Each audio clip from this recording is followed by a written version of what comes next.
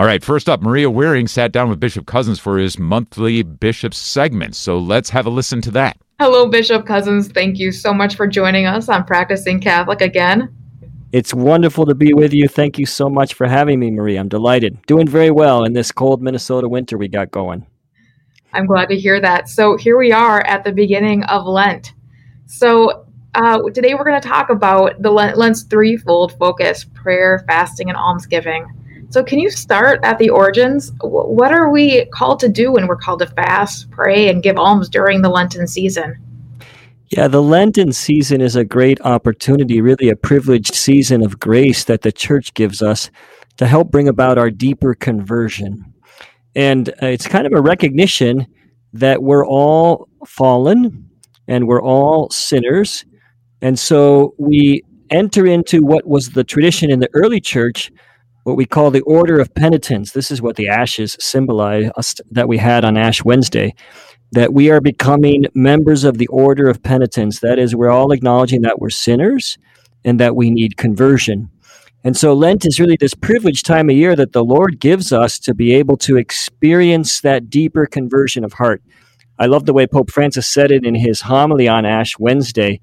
He said, it's not just about making a little sacrifice here or there. It's about looking at the fundamental conversion of our heart and where is my heart headed? And is my heart really set on the Lord? And what are the ways my heart is not set on the Lord? And all of the disciplines of Lent have that goal to try to help me discern where my heart needs to be purified so that I can be more given to the Lord and belong more to Him at the end of Lent.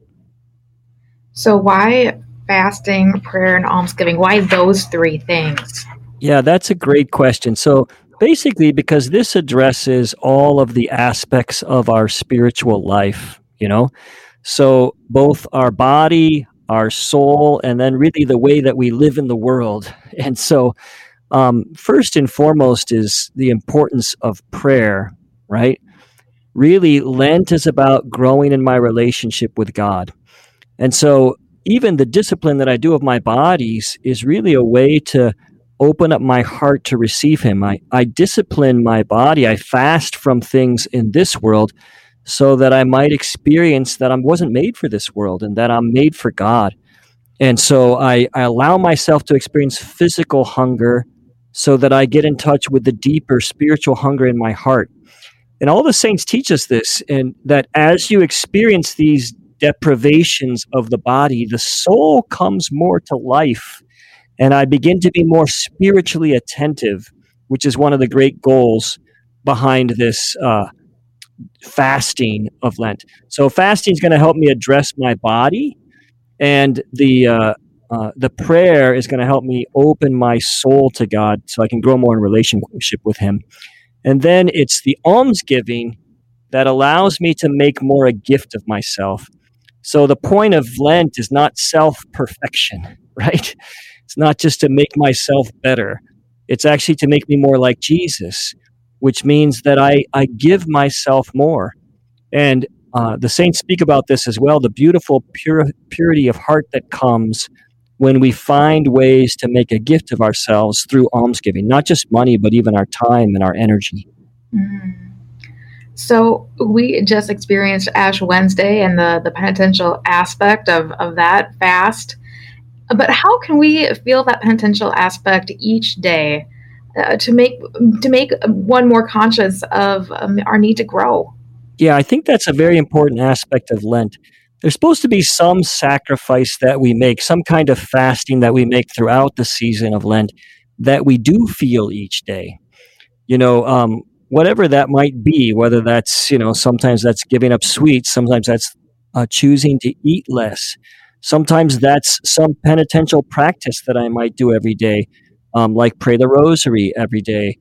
But there's supposed to be some way which Lent is different from the rest of the year. And so I have a daily practice of Lent that allows me to remember that this is a special time. It's a special season. We're supposed to feel it right when we get up in the morning, it's Lent. And in this time of Lent, I'm not supposed to live just like I do the rest of the year. And so I make some daily sacrifice, whatever that might be, that lets me feel the pinch and reminds me that it's special, that this time is meant to be more given to the Lord. How might a Catholic discern the best sacrifice to make? It's really something important to pray about and to experiment with. I usually tell people this: if your Lenten penance, if you didn't fail in your Lenten penance during the season of Lent, then you didn't pick something hard enough. And so if it's just something that's easy for you to do, one of my priest friends jokes that he gives up watermelon every year for Lent. And, but if it's just something that's easy for me to do, then I'm probably not trying hard enough. And it's actually okay to fail at my Lenten penance. So to find something that will challenge me and that I might fail at. And then, of course, in that failure, I learn something else, which is that I can't do it on my own and that I need God. And I learn about the beauty of how God comes to meet me in my failure and loves me in my failure and accepts my repentance. So making a discipline prayerfully that will challenge me, that won't be so easy I can just do it without thinking, but that I will, in fact, allow me to grow.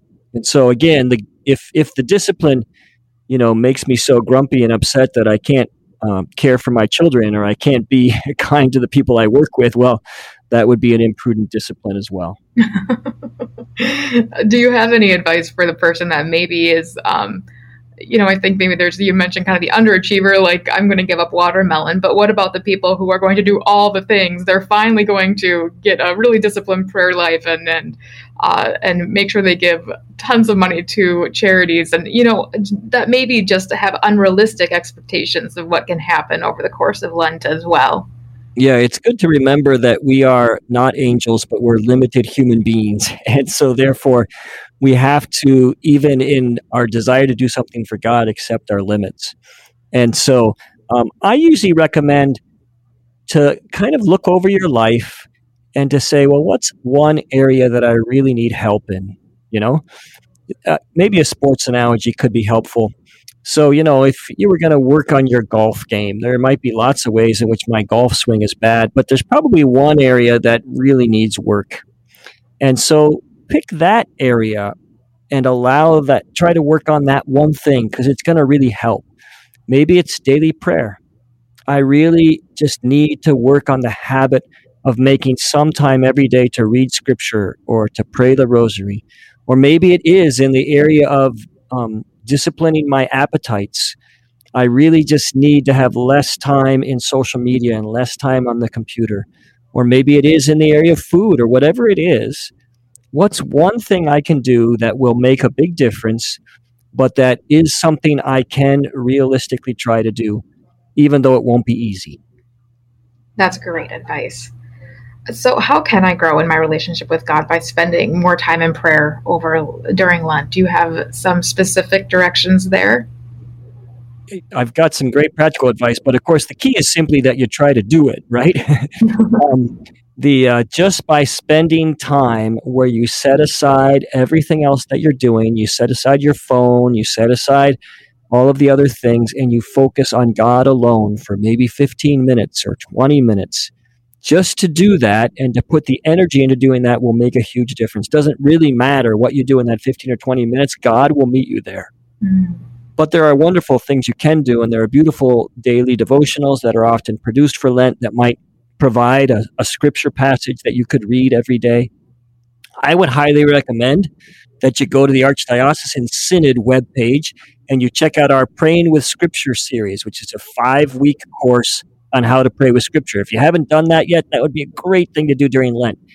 Once a week, you could watch the talk that's given by Archbishop Hebdo or myself on basics of prayer, and then you could spend 20 minutes a day following the guides that are right there on the website and grow in your own personal relationship with prayer through that very practical guide. But whatever you do, the key is finding the time and making the time a priority. God will bless whatever you do in that time. I'm so glad you mentioned that resource, Praying with Scripture, because even though it wasn't made for Lent, really it lends itself so well to this the time, and it's wonderful that it's our bishops. It's something that was made by our local church for our local Catholics. So how can I also be generous and just get out of myself during Lent? Not so much navel gazing about my own sacrifices, maybe even complaining about the things I gave up for Lent. And do you have ideas there, and maybe even how we might maybe encourage others to come back to Mass at this time in the church's year?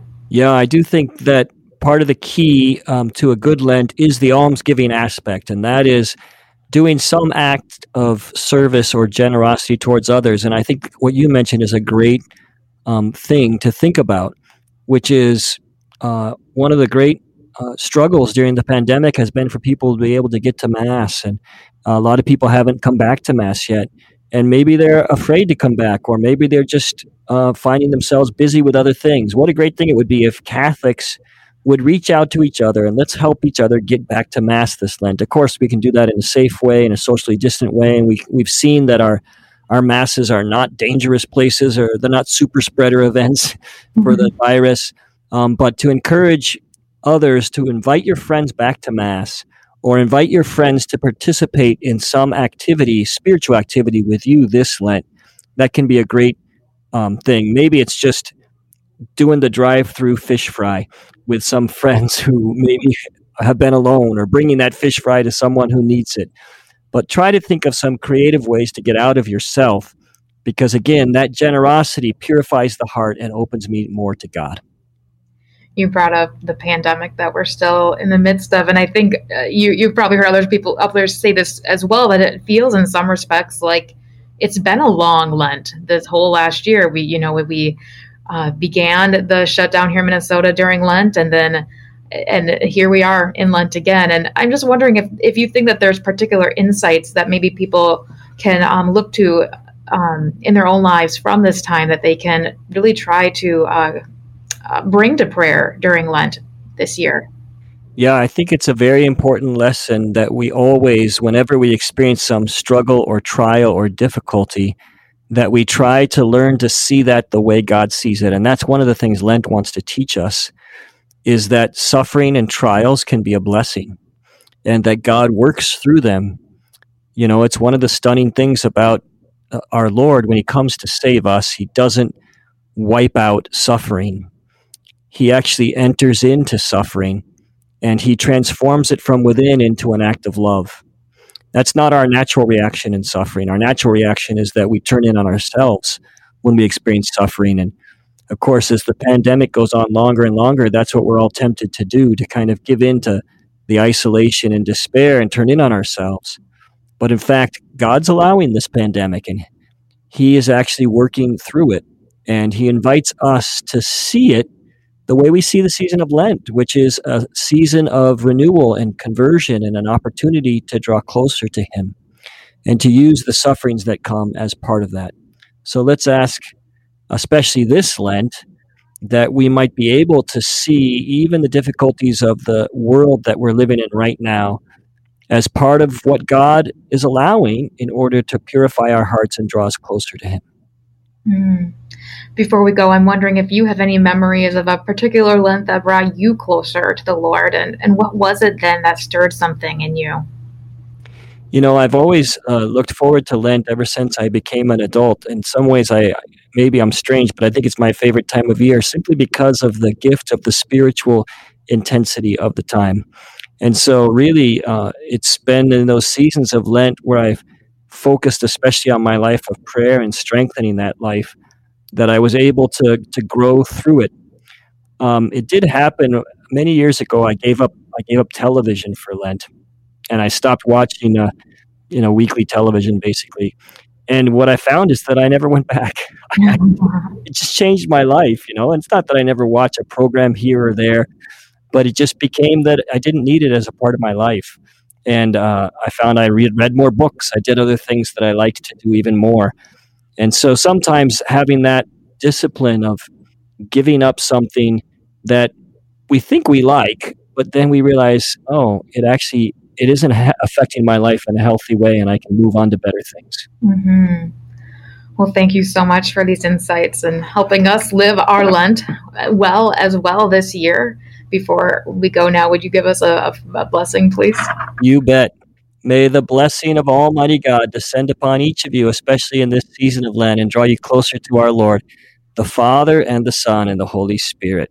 Amen. Amen. Well, thank you so much, Bishop Cozzens, and a blessed Lent to you. God bless you. All right. Thank you, Maria. Thank you, Bishop Cozzens. We look forward to hearing more from both of them in future episodes of Practicing Catholic. As for now, let's go into our first break. When we come back, we've got Father Tom Margavish is with us for a little bit of Cup of Joe for you just after this. So stay with us.